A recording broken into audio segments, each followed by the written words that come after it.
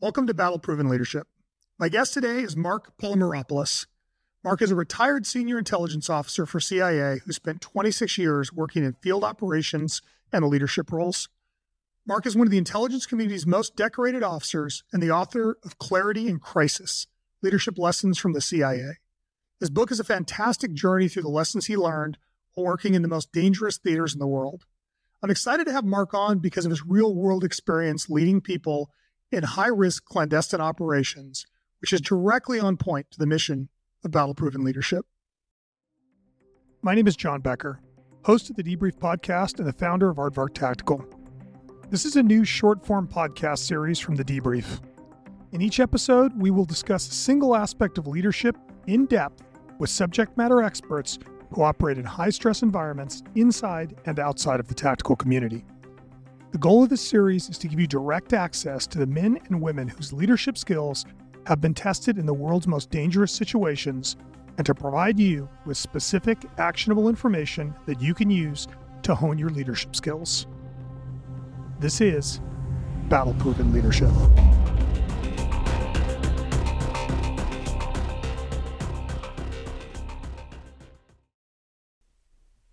Mark, thanks so much for being here today, man. I know you're a busy guy, and I appreciate you taking the time to join us. Thanks, John. Awesome to be here. So, obviously, I talked about in the intro your background, which is amazing, and we certainly appreciate your silent service to our country. I think it's very easy to forget that guys like you are, spending 26 years in the shadows and not probably getting very many thank yous. So thank you for the time you spent serving our country. No, thanks, John. I appreciate it. It's always weird to hear that. CIA officers are different because, obviously we're undercover, and so you're not wearing a uniform. People can't come up to you. And I always joke around as I live in the DC area and in Northern Virginia, where everyone probably half the customers at your local Giant or Safeway are working at the agency. They just look like everybody else. Yeah. So you can never tell who they are. Yeah. I'm always cognizant of that when I'm walking around in DC or Vienna or, Sterling, Virginia or Crystal City. You're like, yeah, all these guys are probably spies. So. The best part about it is you go to it, when your kids have a baseball or football or soccer game and people are wearing a U.S. Embassy Baghdad t-shirt. And then you're like, all right. And they said, we work for the State Department. You're like, yeah, you do. Sure, okay. You do. Yeah. So Mark, your book is all about leading in what you describe as the gray, right? The world of ambiguity, which is obviously where you lived for a long time. Big picture, kind of give me how did your work at CIA kind of give birth to the book Clarity in Crisis?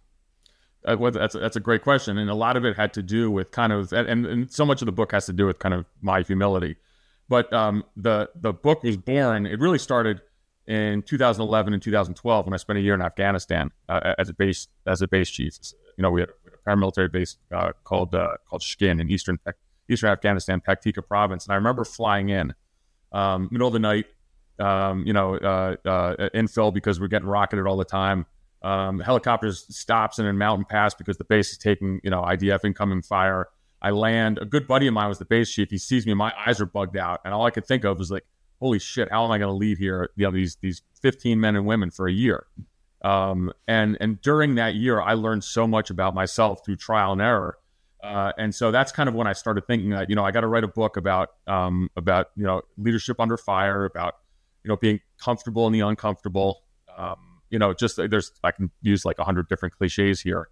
But it's just the idea of when there's a lack of situational awareness, how do you respond? And can you do things that train yourself over time to be able to respond in those situations? And through a lot of trial and error, and I tell you, again, I'm a pretty humble guy because I screwed up as much as I succeeded. But I came up with a bunch of principles that I really think apply not only to kind of, our world of intelligence, special operations, or law enforcement, but really to the general public. So it's been a lot of fun doing this. It's funny you say that because it is, and your book talks about it, but humility is kind of if you're a good leader, you're a humble leader. And right. Generally speaking, you're a humble leader because you screwed a lot of stuff up. And now 38 years into my job, I still recognize that every day I learn something new, and every day I'm a better leader than I was the day before, which makes me wonder what I was like 20 years ago. Oh, yeah. I mean, the funny thing at the agency, right before I left, you can go back and you can read. It's called cable traffic. So, whether it's an operation, something that happened, an event, there was a write-up of it that you generally did. And if when I would go back and read times of something I wrote up when I was a junior manager as compared to when I finally retired, but I had a whole bunch of people working for me, but holy crap. That was an absolute textbook kind of evolution and really bad leadership when I first started to probably when I left was when I was at my finest. Unfortunately, that's kind of true. One of the reasons why I wrote the book too, but yeah, your kind of evolution, your journey as a leader is pretty extraordinary. There's no such thing as people being born as a leader. Yeah. I mean, it's really something that's learned. And anybody, certainly can turn into a great leader as well. But yeah, so looking back, there were some tough cables that I read, and I was like, can someone please delete this from the system? That never happened. I never wrote this. The other one quick thing on that, John, because at the end of my career, when I'd write something up, I wouldn't have a word, a letter in the cable at the end, and that was the letter. It was I. But in the beginning, it was always I did this, I did that. Well, at the end, no, it was the team, the station, the base. That kind of sums up so much of my journey. Yeah, one of the things that when I teach culture-centric leadership, one of the things that I talk about is you internalize failure and you socialize positive experiences. So the team does well. I screwed this up. And it's, I think as a young leader, you're very inclined to do the exact opposite. Look for somebody to blame the mistakes on and take credit for the stuff you did right. Oh, yeah. Yeah. 100%. Your book lays out 9 leadership principles. And if you don't mind, I'd like to drill down on a couple of them. First. The first thing which you kind of touched on is failure. So you describe failure as the PED for success. Right. So when I give this talk I do a lot of stuff with athletic teams, mostly with college baseball teams. I got to make it out to California. It would be a lot of fun. But when I say adversity is the performance enhancing drug to success, I got to then say, okay, I'm not advocating taking PADs. That's what kind of laughs after that. So no, I mean, but adversity is everything. I mean, that's the idea of that's your super fuel. Every great team that I was on. This applies to me as an individual, but also, as a leader in teams that I were part of. Something bad had happened, and that ends up being your super fuel on how you grow. And it sounds crazy to think about this. You don't ever wish bad things to happen, but in my old world of kind of intelligence and special operations, these things certainly do occur, and it's how you react to that, from that, how you grow from that. And I always, when I talk to sports teams, I said, all right, what happened to Michael Jordan his sophomore year in high school? And everyone knows the answer. What was it? He was cut. Did he take a knee? Did he go home? No. He pulled himself up by his bootstraps and off you go. And so that idea of adversity to me is absolutely critical. And it's not fun. And I certainly have some stories I could tell if you're interested in that. Always interested in stories. Yeah. So I think a couple key moments of my career, and again, so much of my career was based on doing some really incredible things for the U.S. government teams I was on, and then some tragedies. But it was in Eastern Afghanistan, December 30th, 2009. There were 7 of our officers in Coast paramilitary base who were killed by a suicide bomber, and it was an operation that I was a part of. In the management chain, and I bear some responsibility, and to this day I think about it all the time for some of the decisions that were made, and I will never forgive myself for a lot of what occurred, and so kind of take that extraordinary event, and I remember maybe a year and a half, 2 years after that, I came home to my wife. And I said, look, and I was on a Middle Eastern posting. We were coming back, and I said, I got to go back. She said, where? I said, I got to go back to Afghanistan. I'd been there earlier in early 2002. And she said, why? And I said, well, there's unfinished business. And so she asked me, where are you going to go? And I said, it's a small little base. It's called Shgen, which actually it's a base, a couple hours away from Coast. And so she, of course, looked it up, and I Googled it, and Time Magazine said, this is the most dangerous place on earth. So, and so she's like, oh, Christ. But anyway, so off I go there, and the reason why I tell this is so the lessons I learned from what happened, and I took, and I can't really get into detail of it, but what I took from that time in Coast and some of the decisions I made. So later on, there I am in Afghanistan again. And, there was I got to be careful on how I say this. There's obviously, we have a high value target list for us and our U.S. military, colleagues to remove from the battlefield. And there was one individual on that who was responsible for the death of 2 CIA officers. Not those who died in Coast, but those who had died still in Paktika province a couple years earlier. And, as opposed to what I was involved with in some of my actions in Coast, I was much more patient and deliberate, much more careful. And, over time, we kind of developed, the operational picture. We recruited some sources, some agents, who then put this high-value target on the X. And he was removed from the battlefield. And I remember, that night we're sitting around the campfire. It's in Afghanistan, if you were there, the fire pit, we called it, caveman TV, because that's all we did. And we grabbed a Thrive phone and we called the widow of one of our officers who was living in Fort Bragg. And we told her that we had avenged the death of her husband. And I remember that feeling. I said, there's no way we would have been successful in that operation several years later in Afghanistan if not for this kind of calamity that I was involved with earlier, several years prior to that. So it's just that idea of learning from kind of these tragic, mistakes. And I guess it's the notion that you really can't succeed without having gone through this. That's a hard concept to grasp. But again, if you're in our world, I don't care if you're in special operations, if you're a cop, if you're an ER doctor, an ER nurse, there are a lot of bad things that are going to happen. And so it's how you learn from that that's actually going to define you. And so that's why this principle to me is really important. And it seems to, it resonates with a lot of people too, because if I go talk, I do a lot of work with the Philly Police Department. So I go to, Philadelphia is going through extraordinary bouts of violence, of gun violence. There was, riots on the streets. The police were attacked several years ago. And so, you don't talk to any cops who don't know about adversity. Yeah, and I think it's easy to allow adversity to take us down.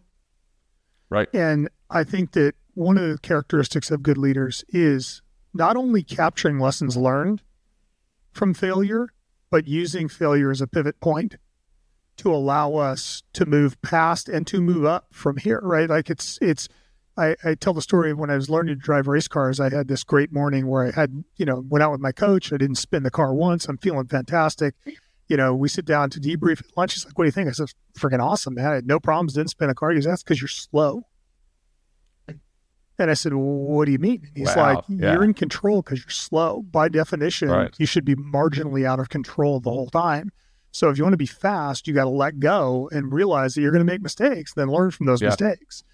And I think it's true, certainly in running a business and certainly, in your prior line of work, mistakes are unavoidable.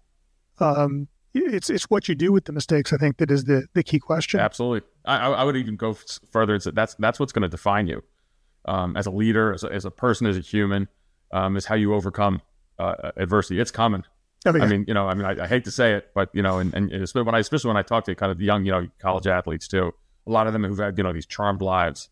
I said, something bad's going to happen. I hate, whether it's your, hopefully it's just athletics, but maybe your personal life. When I talk to businesses, same thing. I remember I was talking to a healthcare professional once, and he actually had read the book. He was the CEO of a healthcare company, and he said, he goes, this actually, these principles work because businesses go under. So what do you do then? Do you just kind of turtle up in the fetal position and cry about it? No. And even I think about my son, who's a college baseball player. He's had 2 surgeries on his shoulder, and that sucks. And he's missed. And plus with COVID, that's 3 years of the last 4 or 5 years of playing baseball. But I say to him, all right, I'll sit here, can shed a tear for about 5 minutes, and then what are you going to do about it? Right now, this is, you have the option, quit or get back at it. You got a lot of PT, you got rehab to do. You love baseball, keep playing, but you can't know. And no one, by the way, no one's feeling. The other thing too is it's also what I try to teach people is no one feels sorry for you. Yeah. No one cares. Yeah, it's true. So you can sit there, their tears, cry those crocodiles, but or pick yourself up because nobody feels sorry for you. Yeah. And so sometimes that's a little tough love that helps. Yeah, it's a very valid point. You also in the book talk about which I had never really heard it described this way, but I love the example that you gave, which is the process monkey. Yeah. And the importance of understanding and applying process where applicable. Talk to me about that. Yeah, so that word, of course, is like someone says the word process, everyone freaks out. So, oh my God, you're not letting me be creative. I can't. We can't brainstorm. I said, no, none of that.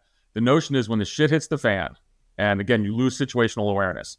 When everything is kind of cloudy around you, or you're in that gray, are there 2 or 3 things? This is the process that you can fall back on that are foundational to what you do. And so that's kind of the notion. And to me, that's it's the idea of there are some things where you can't take some things you can't take shortcuts. And so I think about in my old world, something we did was called a surveillance detection route. If you're going to meet an asset, an agent, a Russian, a Russian intelligence officer, an Iranian, nuclear official who's spying for us, we have to do something called a surveillance detection route. That means, and most of your audience is going to understand this. Those who don't, that means, obviously I'm not driving to a clandestine meeting site. It means I have to, drive around for maybe several hours. I have to get into disguise, get dumped out of the back of a car. But there's a process of ensuring that nobody is following me. We call it getting in the black. So we're free of surveillance. That's just foundational because at the end of the day, I am kind of morally and ethically beholden to taking care of that agent. I cannot let them get killed. And so the interesting thing about this, a surveillance detection route is you do it on your own. No one's there with you. So I have timing stops along the way, timing hacks. So I'm doing things to make sure no one's following me. But you know what? If I'm late for the meeting, I could cut corners. Nobody would know, except, of course, if the asset gets killed and I drag surveillance with me. And so, I tell the story about a time when I was in North Africa. It's funny. So I'll give your audience it's a hint. And the agency is pretty strict. They said, well, you can't tell anyone in your talks where you served. So then I put a picture up of the pyramids. Seems to have gotten by the censors. And so, so I was going to an agent meeting, CIA headquarters, State Department. I think it was a penetration of, I can't even remember which government, which is good. I'm getting so old, I can't even accidentally spill secrets. But we're getting the talking points for which that country's foreign minister was going to talk to our Secretary of State. So CIA headquarters wanted it, DC wanted it, State Department wanted it really badly. And I go and I get caught in what? I get caught in traffic in this North African country where there's a lot of pyramids. And so, and that's totally normal, and I'm missing the timing hacks. So I have to do something that's called aborting the meeting. I could not go to the meeting. I could not safely meet the asset. I come back to the station chief. He's like, hey man, they're going crazy back in DC. Start writing. I hope you got some good shit. And I was like, couldn't make the meeting. I said, I got jammed up in traffic. It's on me. Maybe I didn't case the site right. But I couldn't make the meeting. We have a fallback. I'll meet him tomorrow night, or it was the night after, or whatever. And the station chief did the right thing, and he said, okay, got it. And I didn't go. And so that's the idea of having these kind of key processes. I always joke around that, espionage is it's the second oldest profession. And then I always ask someone, what's the oldest? Yeah, I think we all know what the oldest one is. Yeah. But think about, so when I sit around, I go to a JSOC unit, a special operations unit, and I'll say, if it's from, our friends down in Coronado or Virginia Beach, say, what are the 2 things you guys got to do? And they'll say, we got to shoot and swim. Got it. So, it's intuitive, but it's the idea of when I then go talk to, other kinds of creeps, when the crap hits the fan, what are the 2 or 3 things you and your team have to be able to do? And to me, that's been really effective. And so then process ends up not being a bad word. It's something that you can fall back on. Yeah, it's interesting because I interviewed Bob Kuntz, who's a nuclear submarine commander. And one of the things Bob talked about was how reliant they are on process, and then how they teach you to absolutely follow the process to the letter of the law and then question everything that happens, including the process. And initially you're like, oh, okay, so just ignore the process. No, you have to follow the process. You're going to kill everybody on board. And so it is this reliance on structure. It has to be there. It does. And so let me tell you. So with that, because you to questioning the process, that's perfect, because after this incident I'm talking about, so we sat around the station. We're like, all right, we're getting killed by traffic in this country. Like, we can't make our timing hacks. We're missing agent meetings. And someone said, why don't we get a bicycle or a motorcycle? We can weave our way around traffic. And everyone's like, holy crap. That was it. Great little brainstorming. The process is still intact. It's sacrosanct. We're gonna make sure that we are not surveillance. We're not taking surveillance to an agent meeting. but we're getting out of a damn vehicle and we're taking it. And so then, of course, all the case officers were excited because like, hey, man, the U.S. government's going to buy us a motorcycle. They're going to buy you a moped. This is hot shit. I it's love not it. going to be that cool. You're going to I know. It's CIA. You'll get a moped. It'll be an ugly That's one, true. too. That's true. Yeah, no, I think it's, it's easy in those circumstances. And you gave the perfect example. If you're going to miss your meeting, you know that's not ideal. You want to fix. So you're by yourself. Like, if you don't have a process and you're not disciplined to the process, that's where you're like, let's cut a corner. And, right. in the business world, cutting a corner might mean that your tax return doesn't get filed, on time, or something is late, or an order is late. In your world, it literally was somebody gets shot in the back of the head in an alley, and nobody ever knows what happened to him. And John, one thing that all of this is incumbent on being very true to the idea of honesty and ethics and integrity. And so, again, because so much of it had to do with us as a CI officer operating alone. And so when you walk into CI headquarters, you walk in, if anyone's been there, on the right is the memorial wall, which has the stars on there. A lot of my friends are on there, and that's a sacred place. And I remember every day walking in, just really being humbled by that. But on the left, it's really interesting. There's a line from the Bible, and it's etched in stone as well in marble, and it says, "And ye shall know the truth, and the truth shall make you free." And that's the idea of staying, so true to the idea of honesty and integrity and ethics. And I say this as a CI officer, and everyone's like, "Mark's full of crap. CI, you lie and cheat and steal." And I'm like, yeah, against foreigners, not against Americans. And when it comes to these processes, again, it's the idea of, hey, I'm going to an agent meeting. If I cut corners on this SDR, no one will know, but I can't. Yeah, it's interesting because you certainly lived in a world that the truth was a relative thing in a lot of cases, but it strikes me that having a core of integrity among the people you're working with is thus even more important. 100%. And there's two parts of that. There's integrity and honesty with your colleagues, which is critically important. But also, it's the notion what I said before, and this is the most fun I have in talking to audiences is our relationship with our assets, our agents. Again, this is a Russian, a Chinese, an Iranian, a penetration of Hamas. These are foreigners who are spying for us. But we actually have a moral obligation to keep them safe, to keep them secure. And I tell a story in the book as I was training. It was a member of an Arab government. He was going back into his country. I was training him on some really sophisticated communication techniques on the streets of Europe. And we're going to go back in. I was going to be his handler. We're going back into a really high counterintelligence threat state. And he took me aside one time and he said, "Hey, I just want to talk to you about something, Mark." He goes, "Training's going great. I have confidence in you." And he said, but you might think about me every once in a while. We're going to meet. Our meeting cycle is once a month. That's how dangerous this counterintelligence environment was. So he said, "You're going to think about me before the meeting, after, so maybe a couple times a month." But he said, "I'm going to think about you every single day, because if you make one mistake, I'm going to get killed. My family, my tribe is going to get killed." So he said, "You have to be perfect." And so I always thought of that, and I try to teach that to officers who work for me, is that, we have not only a moral obligation. Of course, you take your oath going into the agency. I did so on January 3rd, 1993, to the Constitution. And then you have the feelings you have, your oath to your fellow officers. But we also had a real obligation to the agents, these people who agreed to spy for the United States. And again, that's that idea of honesty and integrity. It goes back to the process monkey. I got to run that SDR properly, because I can't let that agent who has really put his life in my hands, I can't let him down or her down. Yeah. Well, one of the other concepts you talk about is the glue guy. Talk to me about the glue guy. Yeah, I love this. This is the notion of everyone matters. It's the power of contribution. And in my leadership journey, and I screwed this up so much. And so case officers are the fighter pilots in kind of the intelligence world. And so, or the door kickers, they're the ones who are going in the front door. And so, our job is to handle, spot, assess, develop, recruit, and handle these agents.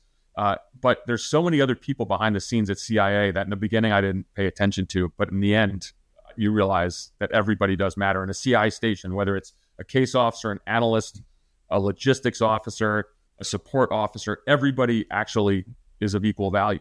And that's the notion of the glue guy and the glue gal. I always think of a story. This goes back to Afghanistan, where I was chief of Shkin base, a paramilitary base in Paktika province, and our job was pure. That was the best job I ever had at the agency. You know, it was a fine fix finish mission on a daily basis. You know, I wasn't building wells. I wasn't sitting across from village elders in Afghanistan.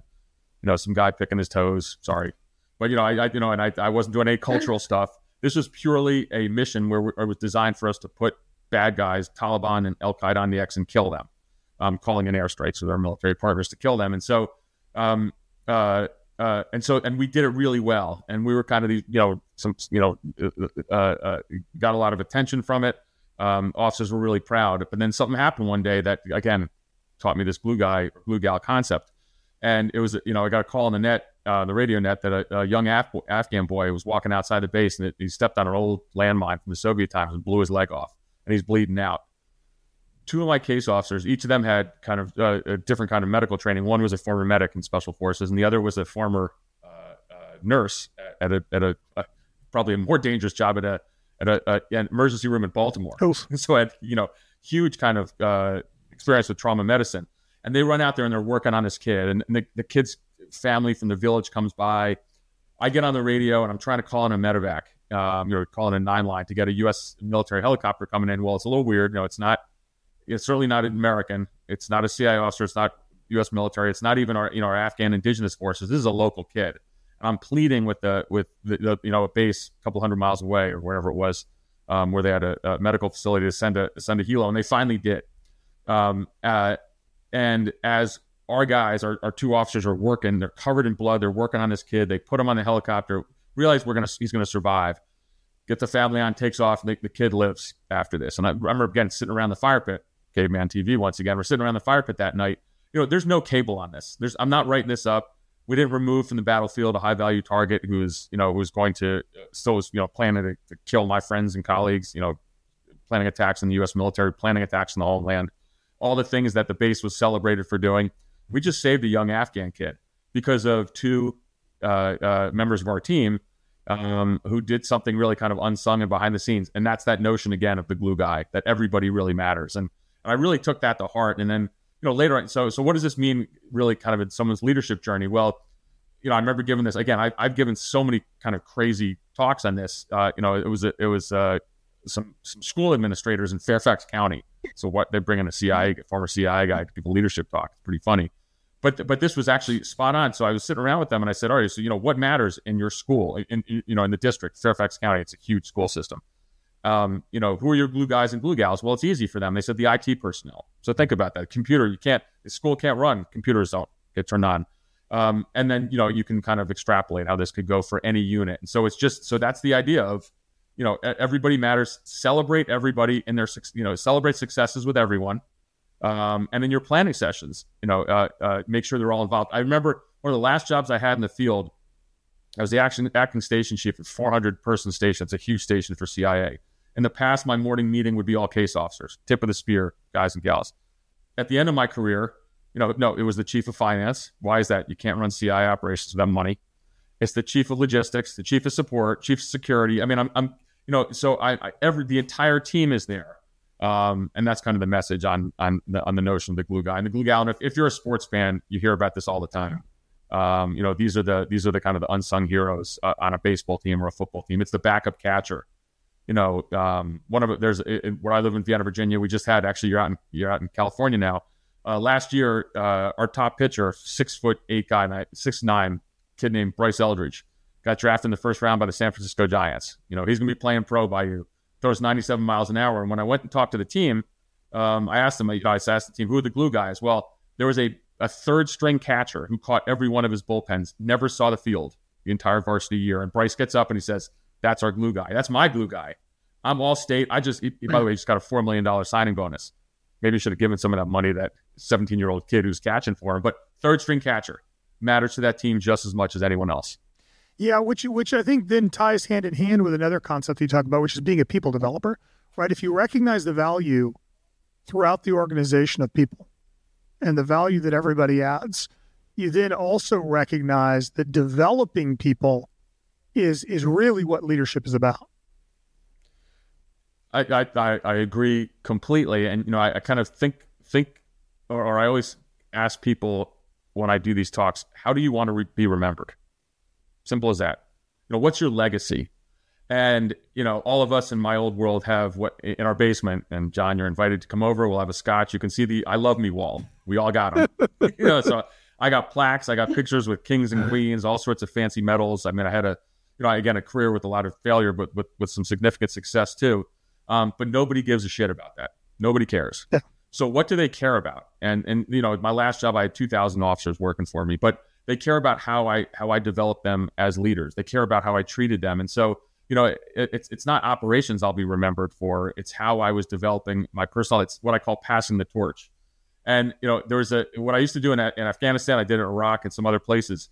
So let's say I was in charge of a unit and I had to leave for a couple of days. Maybe I had to fly to Kabul to see the head shed or something. And so, what I would do is if I had 5 or 6 people, and they might have been, leaders on their own in the unit, but I would say, hey, you're in charge of the base right now for the next 48 hours. And I would make sure in the time frame over a couple months, I would allow each of them to have that kind of leadership experience. With 48 hours running a paramilitary base, the boss is gone.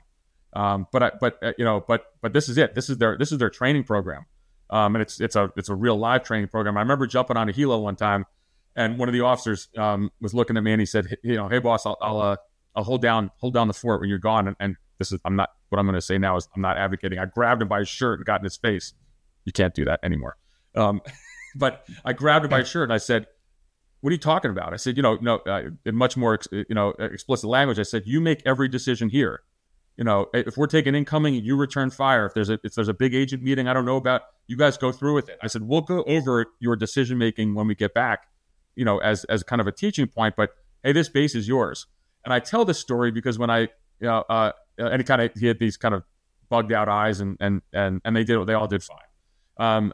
But when my book came out, and we did a little book event in Vienna at a one of these great indie bookstores, and this case officer who now is a station chief, multiple time station chief overseas, came, and he actually I didn't even talk to him that day. He talked to my son. And he said, "Hey, your dad was the best boss I ever had." And my son said, "Why?" Curious, because I'm his dad, so he really can't think of anything good I do. Yeah, exactly. Because you're his dad, so you're an idiot. Yeah. And he told this story. He said, because your dad gave me these opportunities, to develop. And so, I love that stuff. You have to have that note. And by the way, so I was so proud of that.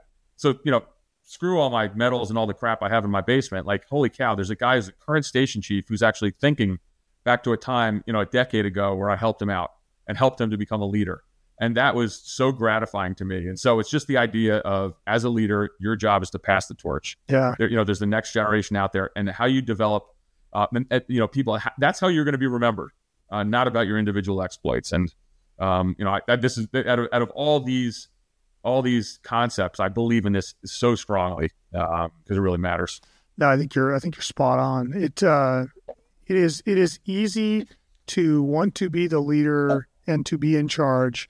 And it takes you a long time to realize that the best thing you can do as leader is diversify power and just get out of the way. That's right. Which is, it's kind of counterintuitive though, isn't it? But you learn that over time too. Again, when I was, again, my first leadership job in 2003, good Lord, I was a mess. I was a disaster. I thought I had to do everything myself. I thought I was smarter than everybody else. My last leadership job in 17 to 19, where I had 2,000 people working for me, it was all about delegating down and trusting your subordinates. And I mean, there's and realizing that it's good if most of the people around you are smarter than you. Your ego is gone at that point because it has to be. Yeah. And so again, that's part of the leadership journey. And it's, by the way, this is okay. Like one of the things that I think, people who do have a lot of folks under their command or are managing a first-time leader is understand that first-time leader is going to go through some struggles, and kind of walking, him or her through that is really important. Yeah, no, I think you're spot on. One of my favorite Steve Jobs quotes is, "We don't hire smart people so we can tell them what to do. We hire smart people so they'll tell us what to do." Right, 100%. So, Mark, where can people find you and your work? I mean, obviously, everybody needs to read the book, which is a fantastic book. But what's the best way for people to follow you? Sure. So the book kind of turned into, it's not an active website, but it's a website, markpolymeropoulos.com, pretty easy, in which some of my kind of the opportunities for speaking engagements is there. And, again, I do talks on leadership. I'll do talks on geopolitics. I've done some great stuff. Again, I'm a huge baseball fan, so the world of athletics is really important to me. So anyway, I can get booked for speaking engagements anytime. I have I regret to even say this, but I'm on Twitter at @mpolymer, and this is just a kind of this is me. Not unhinged is the wrong word, but unfiltered is better. Or as my friends say, you're a dart with no feather in the back. And so, I'll talk about what I ate that day. What my lifting routine was. I'm an idiot. So I put up, I benched 350 the other day. I'm 54 years old. I was pretty proud of it. And so I videotaped myself doing that, which I got mocked mercilessly for. Oh, yeah. Rightfully so.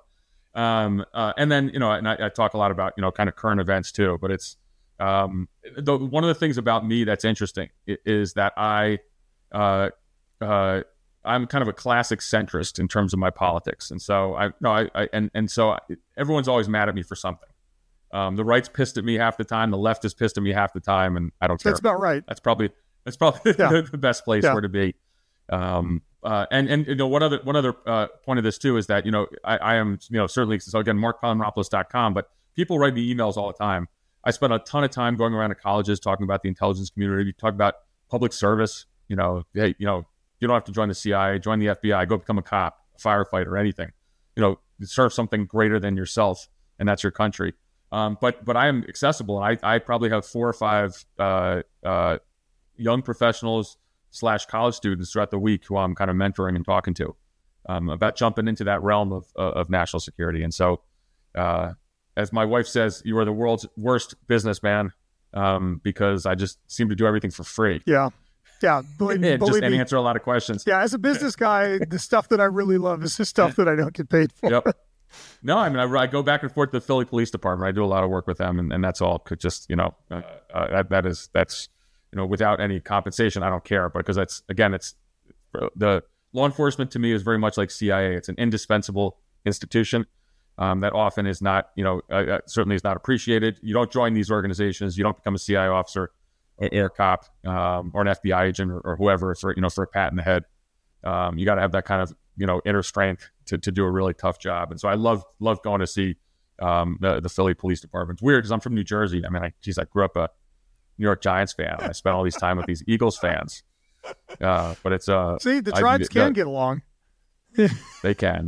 No, but this is, again, super rewarding. I took my son to a game at Citizens Park in Philly. We were walking around, and there's a couple of guys and their families came up to me and said, "Hey, you're that CIA guy who helps us." And I said, "Who are you?" He said, "We're cops from Philly. We've heard your talks." That was awesome. Yeah, it's fantastic. So we finish every episode of Battle Proven Leadership with what I call the 3 questions. So these are short answer, off the top of your head. What do you think? How do you feel? Kind of questions. And the goal of this is to kind of leave people with thinking about how to be a better leader. So first question I'd like to ask you is, what's your most important habit? Sleep. I mean that seriously. Take care of yourself. It's maybe sleeping and working out, lifting. 100%. You got, you're never going to be the best leader, best person, best man or woman you can be if you're not taking care of yourself. And sleep, and it's proven, John, you know this, I'm sure, is that sleep is absolutely essential for high performance athletes, operators, cops, law enforcement, anyone. Everybody. I agree completely. I am maniacal about my sleep. Yep. Number 2, what's the most important thing for building an effective team? Listening. A great boss of mine used to say that, if you're talking, you ain't listening. It's the idea of just listen. And again, as a leader, especially junior leaders, you're always talking, you're always giving your opinion. More senior leaders, more seasoned ones, take input, listen to your people. What do you think the one thing every leader needs to know is? Drop your ego and surround yourself with people who are smarter than you. And again, that's tough. That's counterintuitive at the beginning when you're that hotshot. once you get it, you realize surround yourself with people who are better than you, then the team takes off. I love that. Mark, thanks so much for taking the time to sit down with me, and we'll put all the information in the show notes so people can get in touch with you. And, again, man, thank you for living in the shadows for the majority of your adult life, taking care of us. Thanks, John. It was great. Appreciate it.